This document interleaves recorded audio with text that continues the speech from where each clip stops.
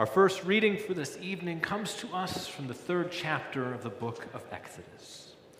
Now Moses was keeping the flock of his father-in-law Jethro, the priest of Midian, and he led his flock to the west side of the wilderness and came to Horeb, the mountain of God. And the angel of the Lord appeared to him in a flame of fire out of the midst of a bush. He looked, and behold, the bush was burning, yet it was not consumed. And Moses said, that I will turn aside to see this great sight, why the bush is not burned. When the Lord saw that he had turned aside to see, God called to him out of the bush, Moses, Moses. And he said, Here I am. Then he said, Do not come near. Take your sandals off your feet, for the place on which you are standing is holy ground. And he said, I am the God of your father, the God of Abraham, the God of Isaac, the God of Jacob.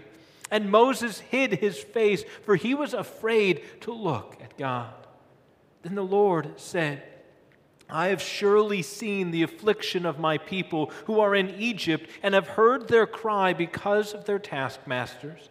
I know their sufferings, and I have come down to deliver them out of the hands of the Egyptians, and to bring them up out of the land to a good and broad land, a land flowing with milk and honey, to the places of the Canaanites, the Hittites, the Amorites, the Perizzites, the Hivites, and the Jebusites. And now behold, the cry of the people of Israel has come to me, and I have also seen the oppression with which the Egyptians oppressed them. Come, I will send you to Pharaoh, that you may bring my people, the children of Israel, out of Egypt. But Moses said to God, that who am I, that I should go to Pharaoh and bring the children of Israel out of Egypt? He said, but I will be with you, and this shall be the sign for you that I have sent you. When you have brought the people out of Egypt, you shall serve God on this mountain. Then Moses said to God, that if I come to the people of Israel and say to them, the God of your fathers has sent me to you, and they ask me, what is his name? What shall I say to them? God said to Moses, I am who I am. And he said, say this to the people of Israel, I am has sent me to you. This is the word of the Lord. Thanks be to God. Grace and peace be unto you from God our Father and our Lord and Savior Jesus Christ. Amen. What do you want to change about your life? Is it a bad habit? A bad relationship? Maybe it's that bad attitude or bad situation, or maybe it's that bad decision that you're still regretting. What is it that you look at and see and that you begin to say that this just isn't right? It's got to change. I mean, the truth is, we live in a society of instant change. You turn on the TV, and you can change with just a single tap, tap, tap. Is that you can pull up your phone, and you can just make your way through all sorts of things with a click here and a click there, and everything happens. Food. You just put it in that magic little machine, and you just punch some buttons, and with a little zap, zap, zap, that there it is. We live in that country and that time that somehow we think that things can get magically better. With maybe a product or a podcast or a pill, or maybe with 4 easy payments of $19.99, things are going to change and get better, right? Or at least that's what we hope, or what we think. But is that the way that change works? So we're in this series on the book of Exodus as we begin to look at that. And so today we want to be able to look at and talk about how God changes us. For God is right there in the midst of Moses' life. He is there changing him right there in the midst of those very accounts. That God is using that same process with Moses that he uses with us. Now note that word, process. Processes aren't fast. Processes aren't quick. Process, at least a godly process of change, is one that takes time. That Exodus chapter 2 tells us that one day when Moses was 40 years old, that there he came upon an Egyptian simply beating away at that Israelite slave.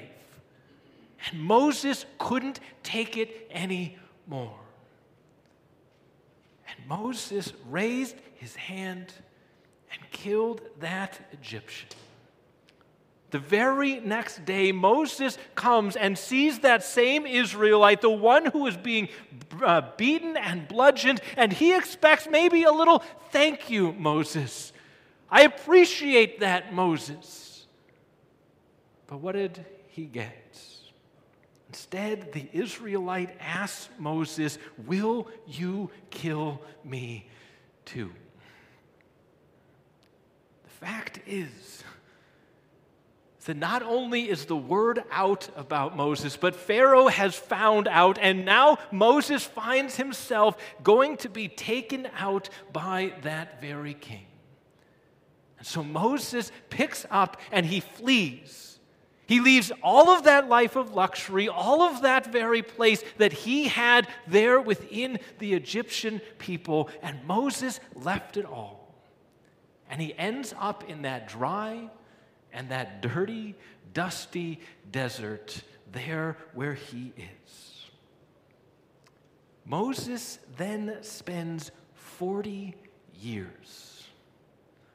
40 years out there in the wilderness tending to the sheep of his father-in-law, Jethro. That's where we pick him up in Exodus 3, verse 1, that Moses was tending the flock of Jethro, his father-in-law. 40 years, all that Moses heard was sheep. That all that Moses saw was sheep. All that Moses smelled was sheep. 40 long years. Talk about being stuck in a rut, wanting something, that something's gotta change. That we too can find ourselves sometimes stuck in those ruts. We get in those places where change needs to happen, where we desire to see something different in our lives. So what is it? What is it for you that you desire to have changed? Is it that fact that maybe you're overly critical of others? Maybe you're overly critical of yourself. Maybe you find yourself with your spending far out of control of your means. Maybe it's that relationship that's conflicted or cold or simply been on cruise control for far too long. Maybe it's something else, that you've lost that passion, you've lost that zest, lost that passion for work, or lost that passion and ambition to study God's Word or to seek His face or to truly follow passionately after Him. So just like Moses, we say this just isn't right, it's got to change. But how? How do we begin to change in this life? See, that's where we begin to see in Exodus 3 this very process of this long and slow change of process that has been at work in Moses' life and is still there at work in his life. For that process of change begins with God's presence. Exodus 3:2 proclaims that the messenger of the Lord appeared to Moses in a flame of fire within a bush. This is no ordinary messenger. This is no ordinary bush. That this is that very messenger of God, that this is that Jesus before he was born in Bethlehem. This is that very messenger, that angel of the Lord, the one who came again and again to his people. Because this is no ordinary fire. That just as Gideon and Amos were called in the midst of a fire, just as that fire of God appears to when God calls those disciples on that day of Pentecost, just as Jesus says that even we will be baptized with fire, it says that in God's word, wherever there is fire, that you can bet that there's something going to happen. And it's going to be that change as those people of God are purified and tested and changed by that fire of the Lord. So how does Moses respond? What does Moses say to this? Moses says that familiar word of Hineni, right? You guys all know that one, right? You guys are all up on your Hebrew, are you not? No. That this word Hineni, it shows up a lot in the Old Testament. Moses, Isaiah, Samuel, and so many others. What do they respond when God calls? Here I am. Here I am, Moses says. Now, what does this mean? God, I'm at your service. Or maybe, take my life and let it be consecrated, Lord, to thee. Maybe you've heard that one too. What does it mean, this Hineni word? Lord, I'm ready to change. Here I am. And Exodus 3, verse 7 and 8 goes on to say that then the Lord told Moses that I have seen the oppression of my people in Egypt. I have heard their cries of distress because of their harsh slave drivers. Yes, I know their suffering, so I have come down to rescue them. Do you hear those promises in God's words here? That I have known their suffering. That God loves them and knows them right where they are, right where they're at, right in the situation where they find themselves. And yet God goes on to say that I have come down to rescue. That God is not happy to simply leave them where they are, and God is not happy to leave us where we are. The fact is that God loves us too much to simply leave us where we are. That our God comes down with fire, He comes down in His Word, He comes down even today to fire us up and to kindle within our hearts those words and those promises of God's grace towards us. To remind us that He sees us where we are at, and He knows our struggles and our sufferings, and He is the one who comes down to be among His people. But that process of change is not simply one that comes with God's presence, but it also is one that comes with God's plan. That Exodus 3, 9 and 10 says, the cry of the Israelites have reached me, and I have seen the way the Egyptians are oppressing them. So now go. I am sending you, Moses, to Pharaoh to bring my people, the Israelites, out of Egypt. Now just think about this. Moses is tending sheep after wandering 40 years in the desert. Does this sound like a guy who's just ready and up for the occasion? Maybe Moses in Exodus 2 at 40 years old, okay.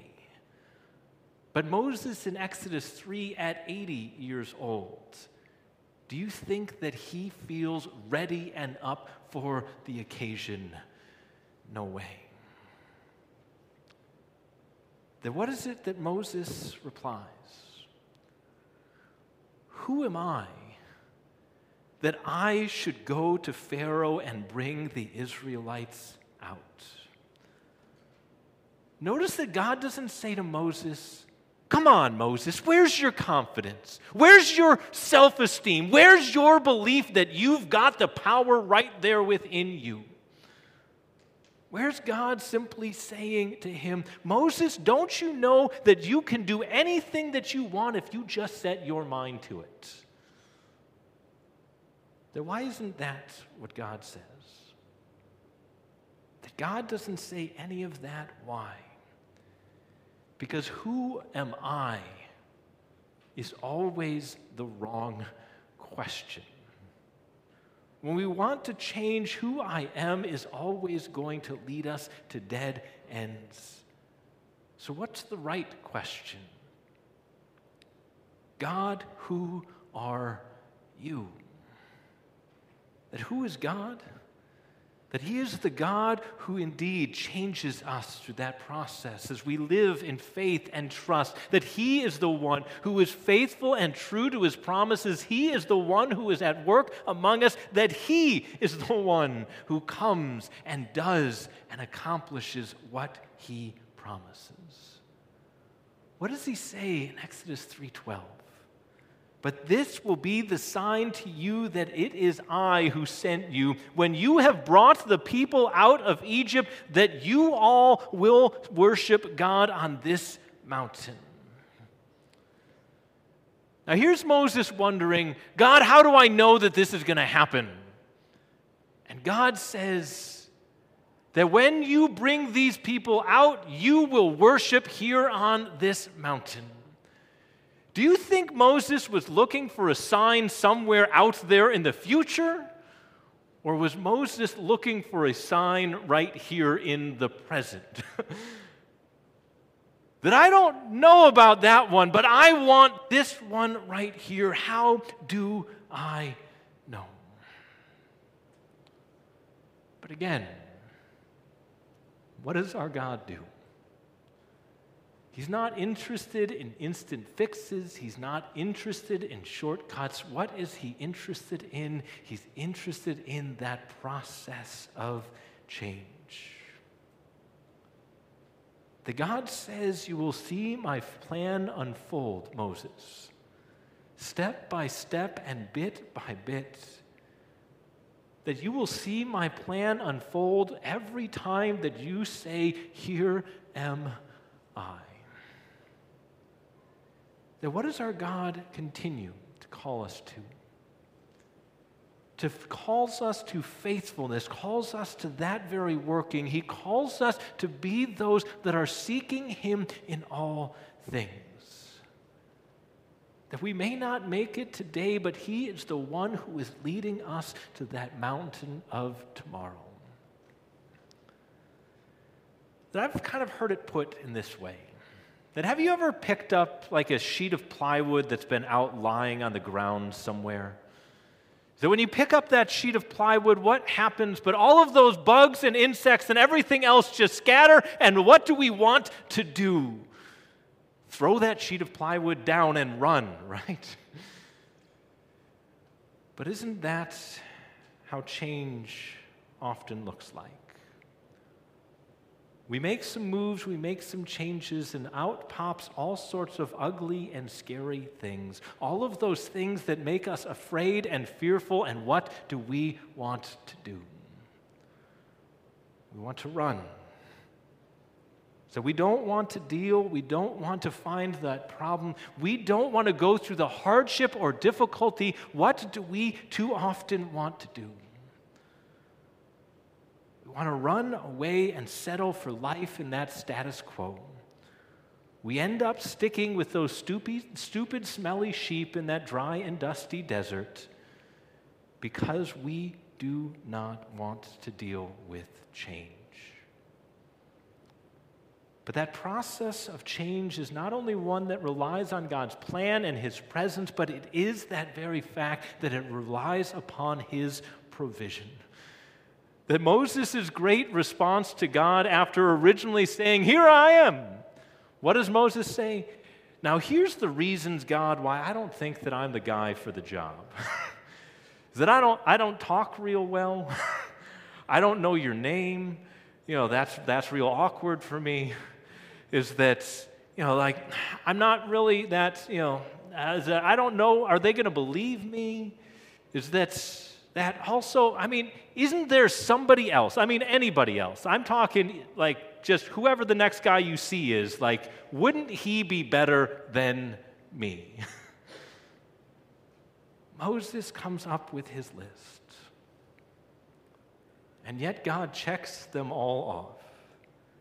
Moses gives him his name, I am. That I am the bread of life. I am the light of the world. I am the resurrection and the life. So Moses now gets two miracles. God changes his staff into a snake. He makes his hand in his true magic trick go into his cloak and come out leprous, go back in and then come out. Moses had a sign right there, and still Moses came up with two excuses after that. So what are your excuses? What are your reasons? God, I'm too old. God, I'm too young. God, my life's really not quite in order right now. God, I'm too messed up. God, that train has already left. That boat has already set sail. God, I'm just not the right one. But that voice still speaks to us from that very bush. That very voice that spoke to Moses, that same voice that speaks to us of our Lord Jesus Christ. The one who says, I love you, that I shed my blood for you, that I went to the cross for you, and I am not finished with you. That there is work to do, changes to be made, that there is that faithfulness that I will not give up on. See, the story is told in the early 19th century when Napoleon Bonaparte was in the middle of a huge battle. Supposedly, his advisors came to him, some of his officers said that if we do not retreat now, we will be annihilated. Then Napoleon called his bugler and ordered him to sound the retreat. This 14-year-old boy who is now called to call that sign of retreat began to cry. Napoleon commanded him, sound the retreat, but the bugler replied, I was never taught how to sound a retreat. I was only taught how to sound an advance. Well, in that case, sound the advance. And the bugler sounded that advance, and history records that he won that battle. The fact is that you may be calling on God to sound a retreat. That you may be happy to just kind of settle into that status quo.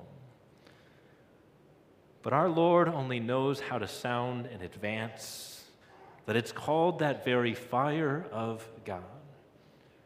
That God is determined to change us through His presence, through His plan, through His loving provision. Do we see that? That it is that very fire that does not burn up, does not burn out, and it is that very fire that continues to warm our hearts and remind us of all that He has done. So what shall we say? That how shall we answer? What if we say, here am I?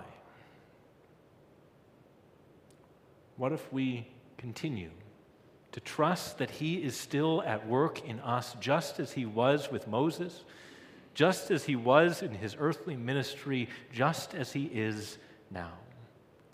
May that very Lord be the one who continues to kindle that fire within you. Amen.